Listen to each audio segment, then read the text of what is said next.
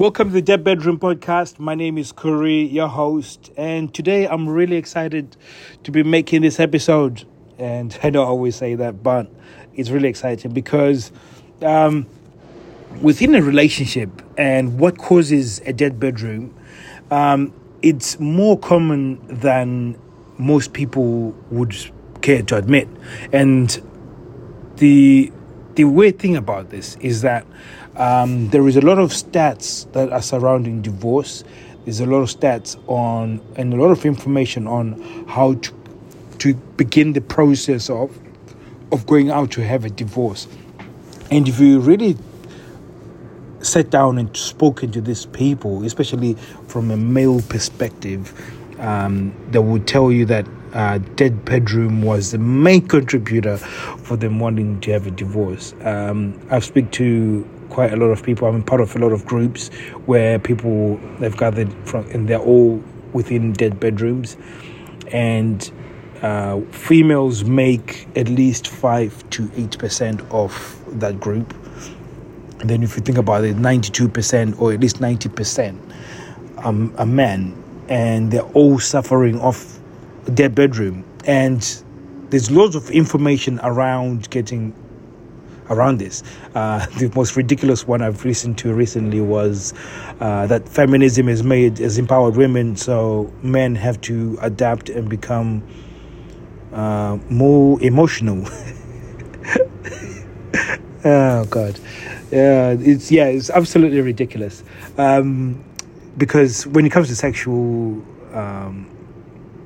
seduction and sexual relationship in a sexual sense, it always comes down to behavior. Yes, there's an emotional connection that you feel, but from a male perspective, you have to be really managing your behavior, how you perceive yourself first. So you have to see yourself as sexual and be unapologetic about being sexual yourself. And then from there, how you relate to yourself or you relate to your partner sexually. And again, that's where the challenge becomes very difficult, because when you're now trying to relate how you feel sexually, it's also got a lot of variables: how they're feeling, what's going on with their life, are they emotionally stable is another one, are they mentally stable is another one. So there's other variables that then make it very difficult to communicate sexually. So and again, when you look at a relationship, there ends up being these I'm going to call them 3 types of sex, but which is one, the frequent type of sex where you've got a healthy relationship.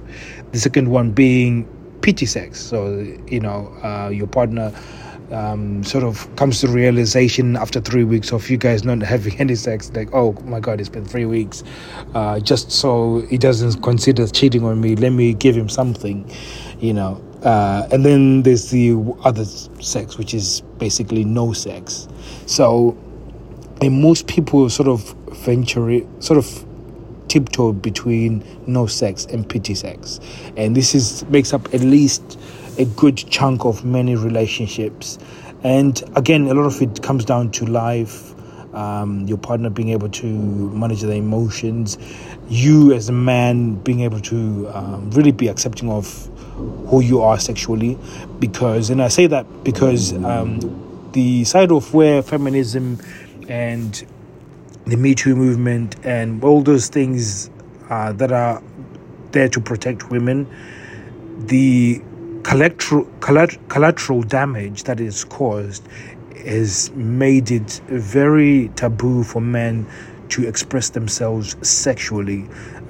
When you express yourself sexually, you're shamed for it. And this is very, very destructive. And this is one of the reasons why we're in dead bedrooms, because males do not know how to then at least show themselves or show up in a sexual way that is unapologetic. Because again, from anything that I've spoken to, especially within this podcast, when it comes to seduction, you have to be completely confident about what you're about to do in order for that thing to work. It will not work if you're second guessing yourself, because the moment you second guess yourself, because a lot of it is to do with behavior and how that is transmitted through your emotions. So the moment you are second guessing yourself and doubting yourself, whenever you make any movement, it becomes sort of really forced and becomes not genuine, and therefore it makes it weird, and therefore your seduction comes across weird. Whereas if you want to make it feel amazing, and you have to be feeling amazing, this is why getting yourself in check and really being able to own your sexuality is the most important thing.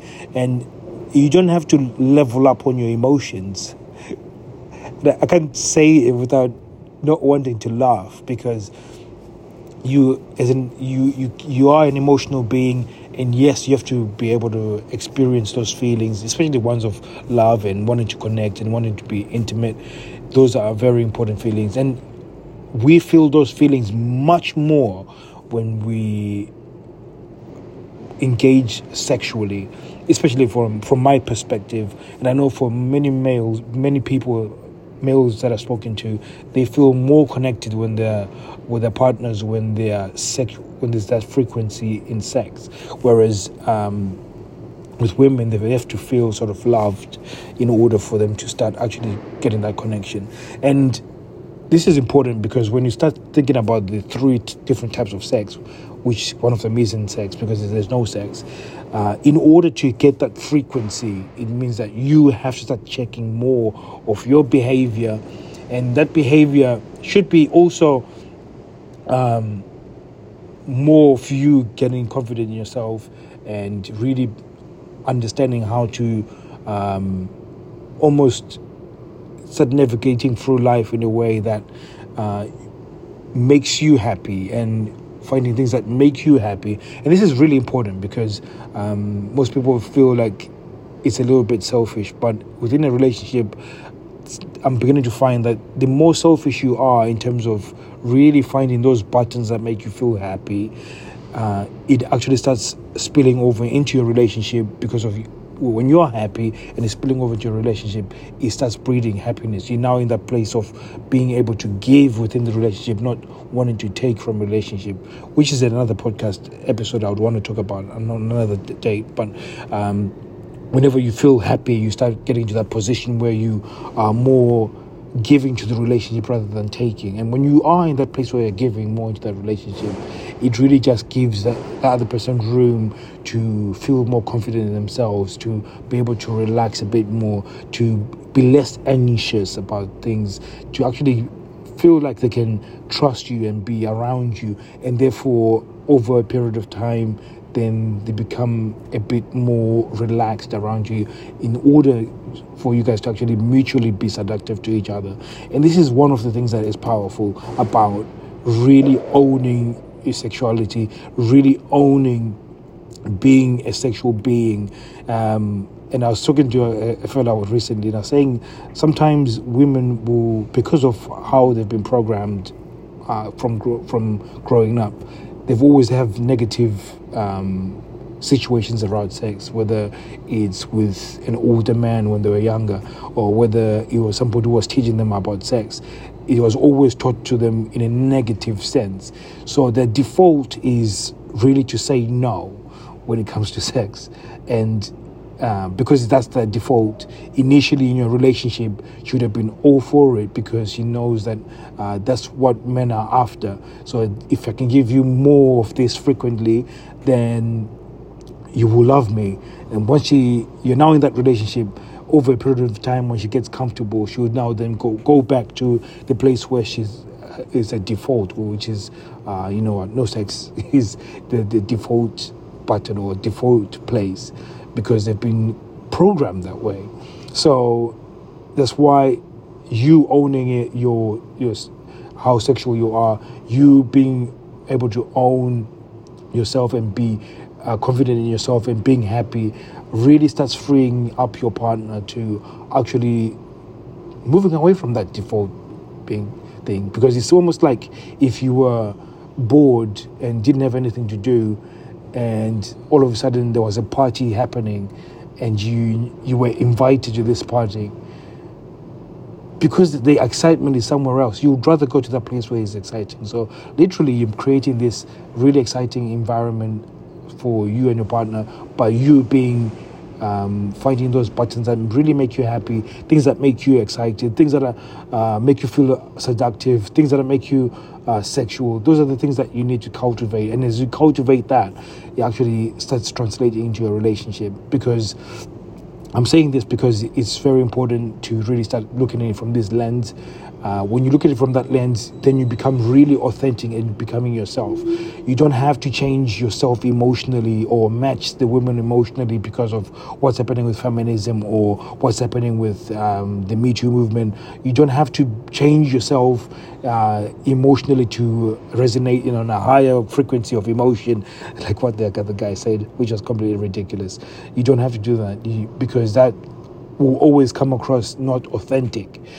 Whereas if you focus on you being happy and you being the best version of who you are, then when you are coming to a seduction situation, it comes across authentic, it comes across as real connection, because that's what's more powerful. So thank you very much for listening.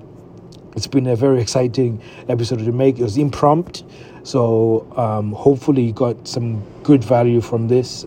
And if you want to learn more, go to www.deadbedroomrevival.com and we'll take your email address so we can actually send you more information on how to really revive a dead bedroom. You can join our Facebook group where you can learn more information. We'll be going through the video, so you get to see some charts and see some graphs and some graphics, so you can get better understanding, and also you can get support from other men that are going through the same thing that you're going through, so we can actually all grow together. So I'm really excited with this movement that we're creating, and I hope to see you soon. Take care.